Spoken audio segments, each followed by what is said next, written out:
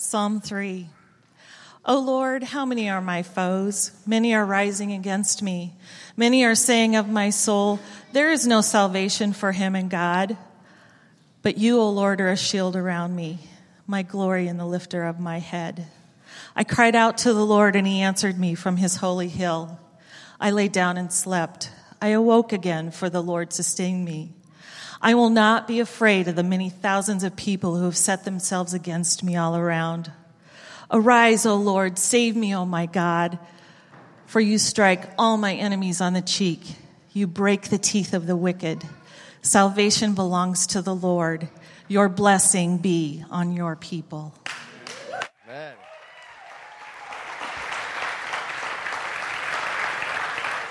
You guys can go ahead and have a seat.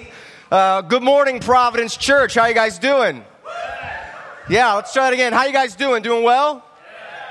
All right. Hey, my name's Jason, and like Andrew said, I am one of the co-pastors of City Light Kansas City, and I'm also a church planting resident over at City Light Council Bluffs. And so it's been a joy to be here, to be a part of the City Light family. And I want to say to you guys that my family was here a few weeks back, and like Eric said, we're kind of a large family. We got a set of twins in there, 5-year-old, a 7-year-old, and you guys were hospitable and welcoming to us. We felt loved. Our kids felt loved, taken care of. And when we left here, Sarah and I were talking. We were like, there is a sweet presence of Jesus at Providence Church. So kudos to you guys. We're thrilled that you guys are in the city making much of Jesus, living on mission, and inviting people into a Savior to believe in and a family to belong to. So thank you guys so much. And as we heard earlier, Eric and I are going to be planning City Light Kansas City. We're making weekly trips down there right now. And in the fall, we plan on gathering a core team service, doing that every week, moving down there hopefully very soon.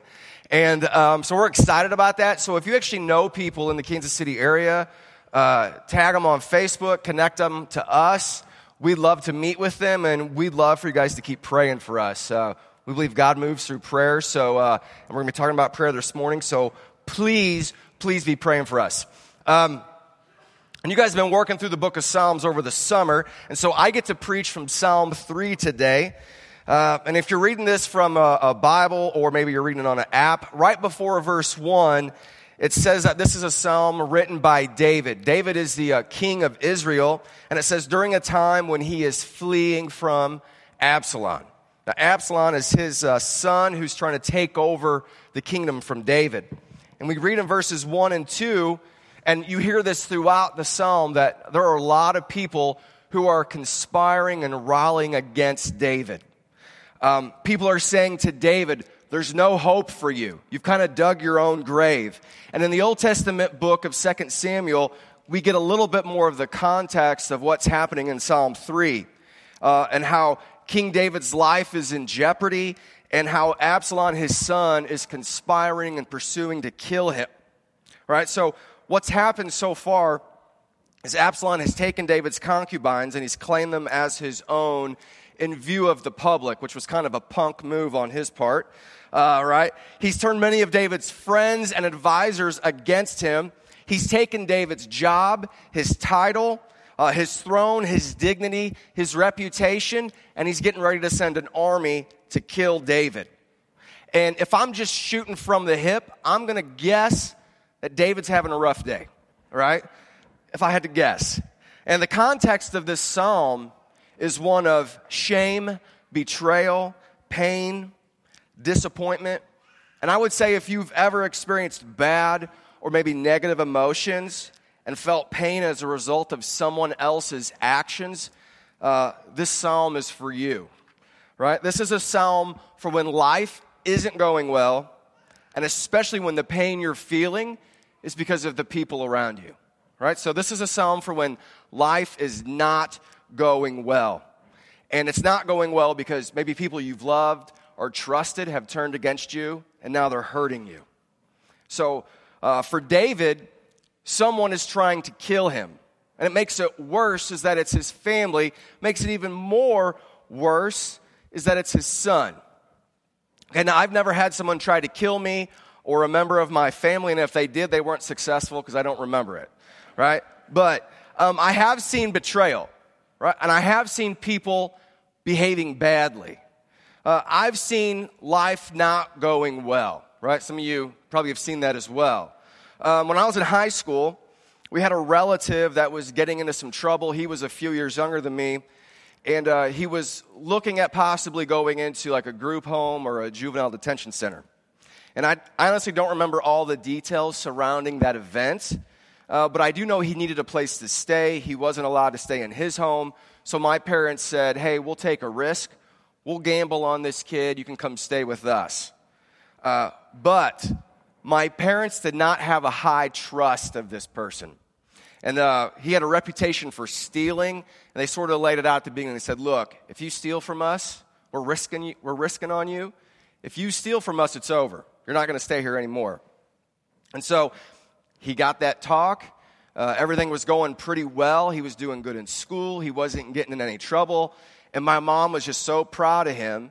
And so he started doing chores around the house. She wants to teach him some life skills. And so they go down to the bank together and open up a joint savings account where, she's dropping money in there for him for just doing stuff around the house. And one night, so it's a few weeks later, I used to leave my car keys on the kitchen counter. And I'm in bed. I'm like, I forgot something. So I go back out, and I see him holding my keys. And, of course, we know his reputation. And I'm like, what are you doing with my car keys? He's like, oh, Jay, I forgot something in your car. I'm like, you didn't forget nothing in my car. Give me that, So I was a teenager. I probably wasn't very kind to him. But I took my keys back, and I didn't think much of it until a few weeks later, I get a call from his brother. And he says, Jason, you got to get home now. And I'm like, well, what's going on? And he tells me the story of basically what happened was that relative that we opened up our home to had stolen my parents' van and loaded it up with a bunch of kids from school and then wrecked it, okay? And what made it worse is he wasn't even old enough to drive. So my mom and dad, to say they flipped out would be an understatement, right? They were pretty mad. And you know how, like, sometimes dads can have that anger that, they're kind of loud angry, and then they move into that next level of quiet angry. That's like volcanic. It's going to erupt any moment. That was my dad, just not looking, eyes closed, just shaking. He was so mad. And what made it worse was that my parents had just dropped the full coverage on that van. All right? So now it keeps getting worse. And from my parents' perspective, right, they'd opened up their home to him. They'd given him a chance. They took a risk on him, and they felt like he took advantage of them. So the cops came, took him away, and a few weeks later, he runs into my mom again, and he says, hey, that savings account, you going to give me that money? And my mom had another little meltdown right there and said, no, I used that money to pay for the damages you did to my van. And her voice probably kept going up. She was pretty upset about that. So for them, that just added more salt to the wound. And years later, my parents still had a hard time with him. I mean, we're talking decades later. They still had a hard time with him because they felt like they could not trust him. He showed little remorse in their minds. He wasn't sorry enough. Now, whether their attitude was right or wrong for them, the stealing of the van, the breaking of their trust, and the demand for that money, it wasn't just something he did. It felt personal. Like it felt like an attack on them. It felt like a betrayal. And I'm sure many of you have stories of betrayal.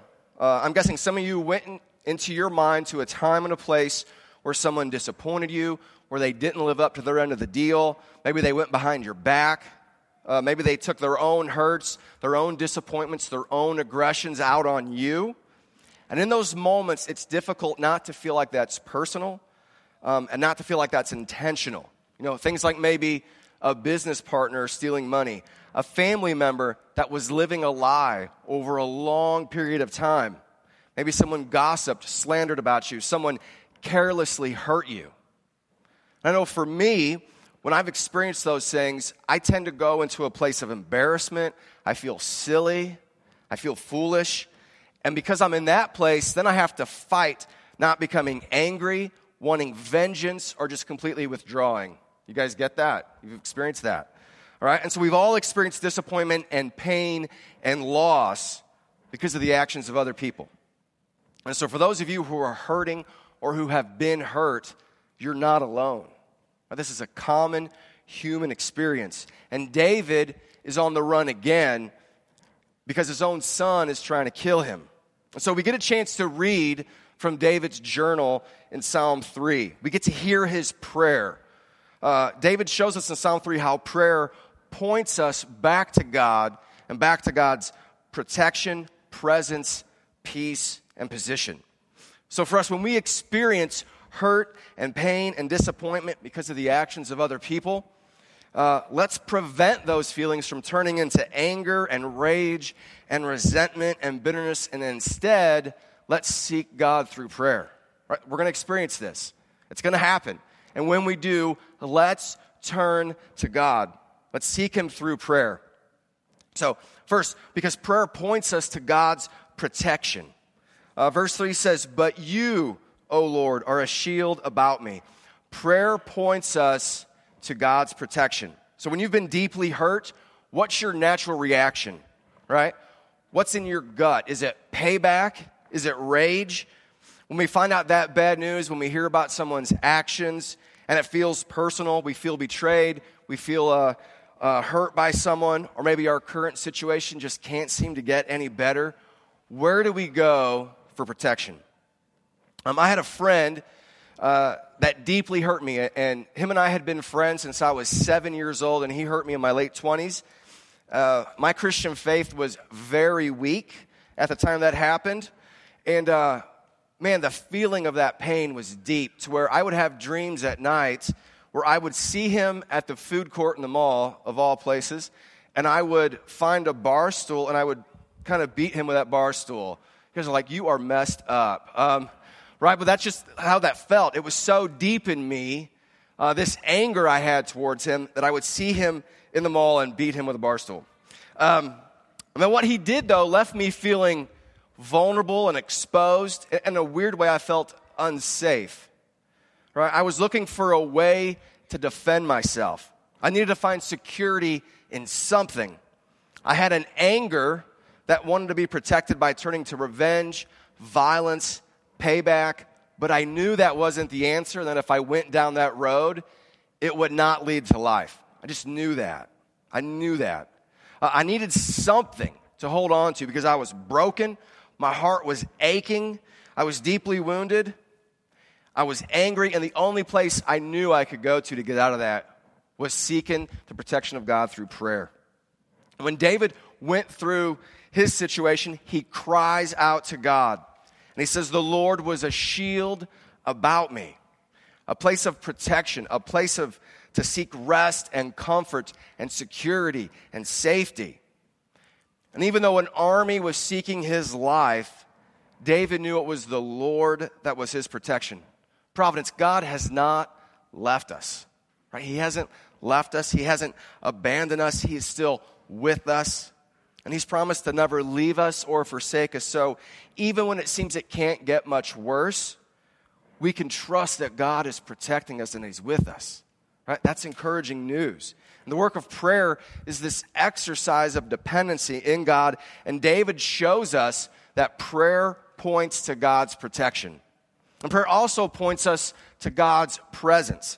In verse 4, David says this, "I cried aloud to the Lord, and He answered me from His holy hill."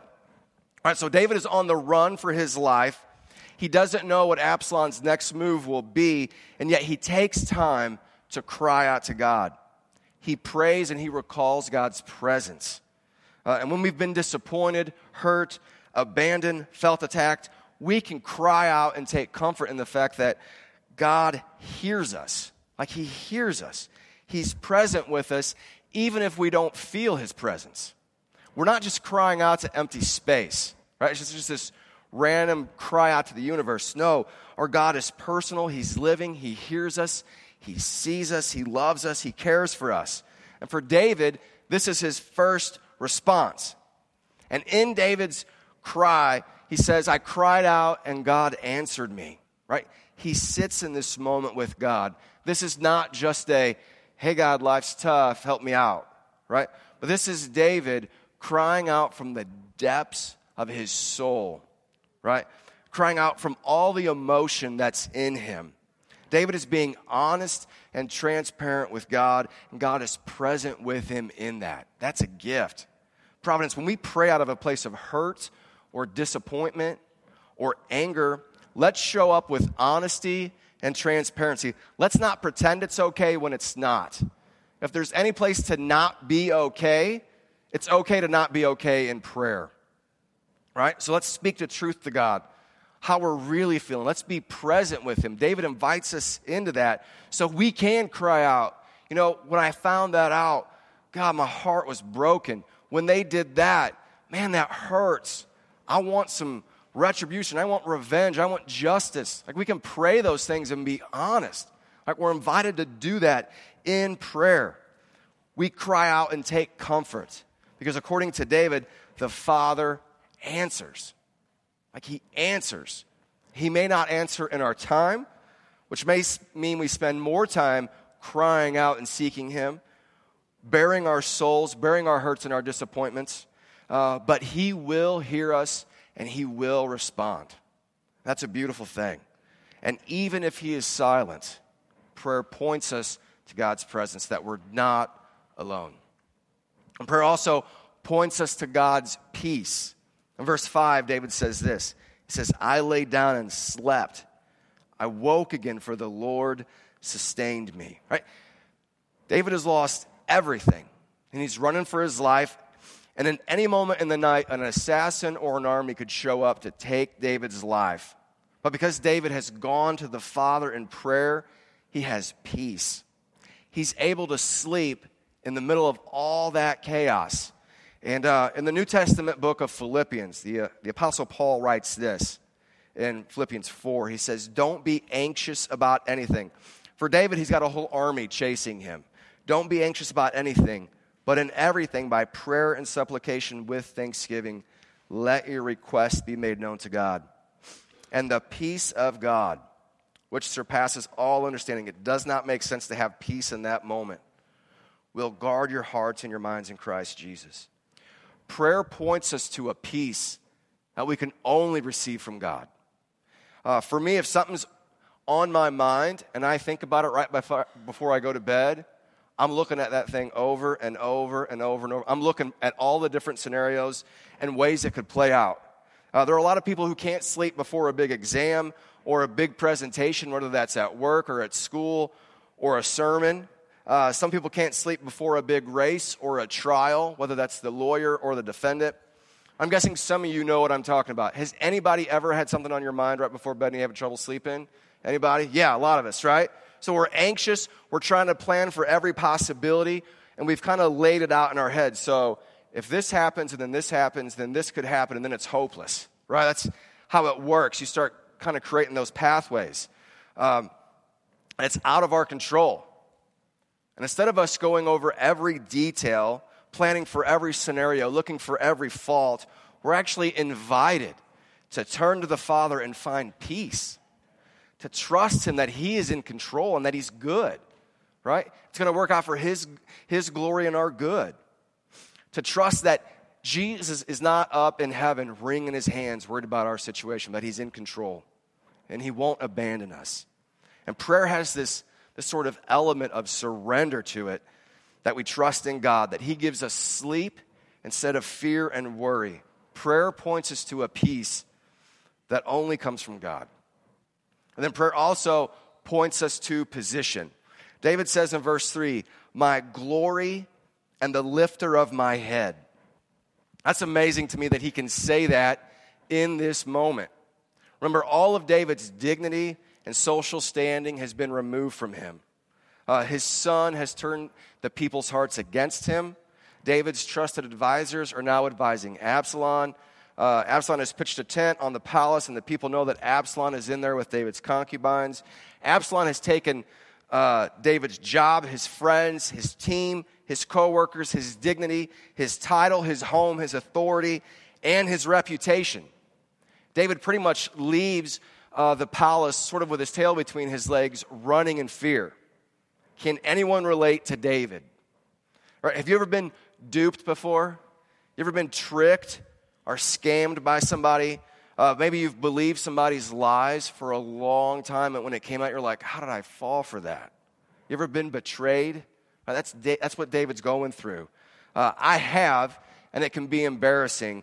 That's kind of why I'm almost on the verge of rude when I go to a car dealership, because I think of all the times I've been told something by a car salesman and believe them. I can actually get angry about it when I think about it.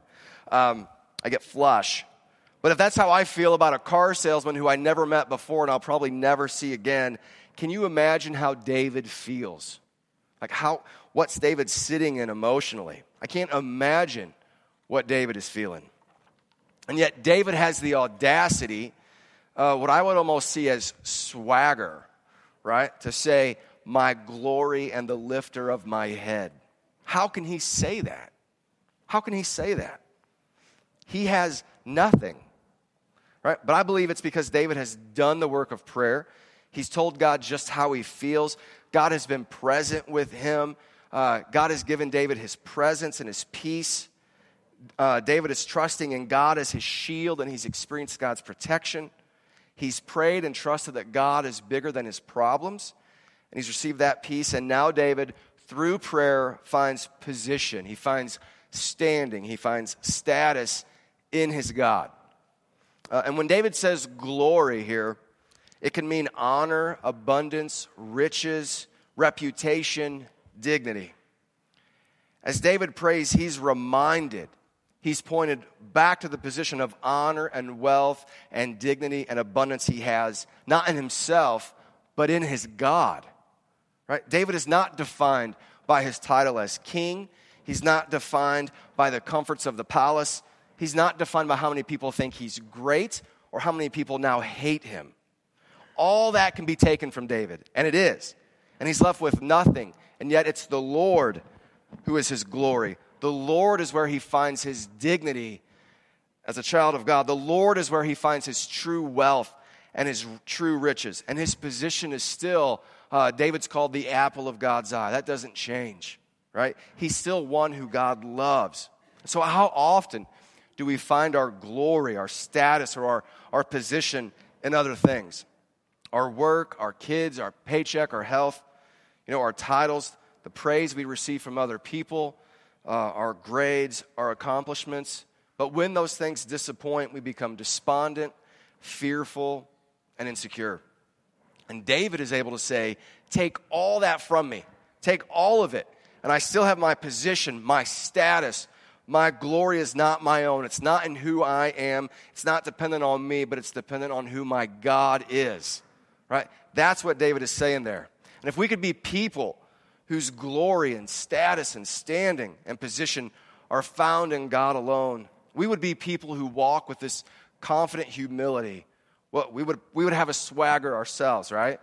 Providence, prayer points us to God's protection, his presence, his peace, and our position in him.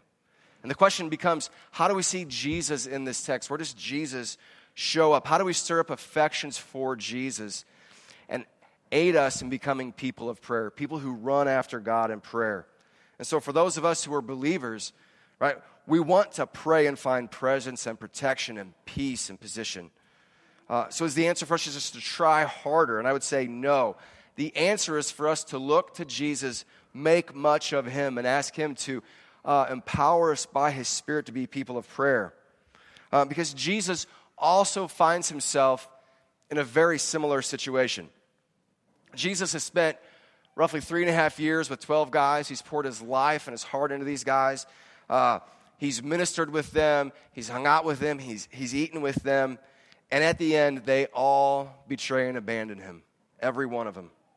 And one of them even goes so far as to betray him with a kiss. You can't say Jesus didn't feel that. That felt personal to him, right? That would have felt personal. And Jesus suffers not only as one who is betrayed, right? So he's been betrayed. He gets that side of things. But Jesus also suffers for our acts of betrayal. Right? All of us in this room, every one of us have at one time disappointed, misled, let down, lied, maybe used someone for our own gain. We've all done that. There's a little bit of Absalom in all of us. And the beauty of the gospel is that Jesus pays that penalty for us. Right? And unlike Absalom, Jesus is the perfect son. So when we place our faith and our hope and our trust in Jesus, we get all the benefits and the privileges of being a son that has always obeyed. And so how we see that played out in Jesus' life is that Jesus finds himself on the cross crying out, just like we find David in hiding crying out. But unlike David, where David says, I cried aloud and the Lord answered me, Jesus cries out, my God, why have you forsaken me? Right? Jesus suffers abandonment so we can experience God's presence. Right? David prays and receives protection. Right? Jesus prays for this the cup. He says, let this cup pass from me. And yet it was the Father's will to send Jesus to be falsely accused, beaten, tried, tortured, and ultimately killed so that we could know the protection of the Father. Right? That's what Jesus does for us. He suffers for us so we can suffer, so we can be with the Father. Right? And in light of God's protection, right, the resurrection shows us that even death will be overcome and overturned. What do we need to fear if death itself has been defeated? Right? What can stick to us if death has been destroyed by Jesus? Right? David said he laid down and slept. Right? He receives peace. Yet Jesus spends a sleepless night petitioning the Father in a garden. Under so much stress, he sweats blood so that we could have rest in him. Right? David says that God is his glory and the lifter of his head. And Jesus experiences shame and mockery, and he's led outside the city to be killed between two thieves in the position of a criminal. And he does all that for those of us who believe in him. And now we're given a status, a position. We are a child of God, and we stand before God as one who has always obeyed perfectly. So Providence, since we have all of these things because of what Jesus has done, when we feel hurt or upset or like we've been betrayed, let's run to Jesus in prayer. Let's run to him. Let's be with him. Let him be your glory. Let him be your protection. Don't run down that spiral of anger and bitterness, but run to your shield, your glory, and the lifter of your head. Would you guys pray with me? Jesus, we thank you so much for what you've done for us. I pray that we would experience your presence, that we would experience your protection, your peace. And I would ask for those of us who have not surrendered fully to you, if there's places in our hearts or our lives where we haven't surrendered that to you, that we would do that. That we would be people who come to you when we're hurting. And that we would make much of you and trust you and know your goodness. I ask this in your name. Amen.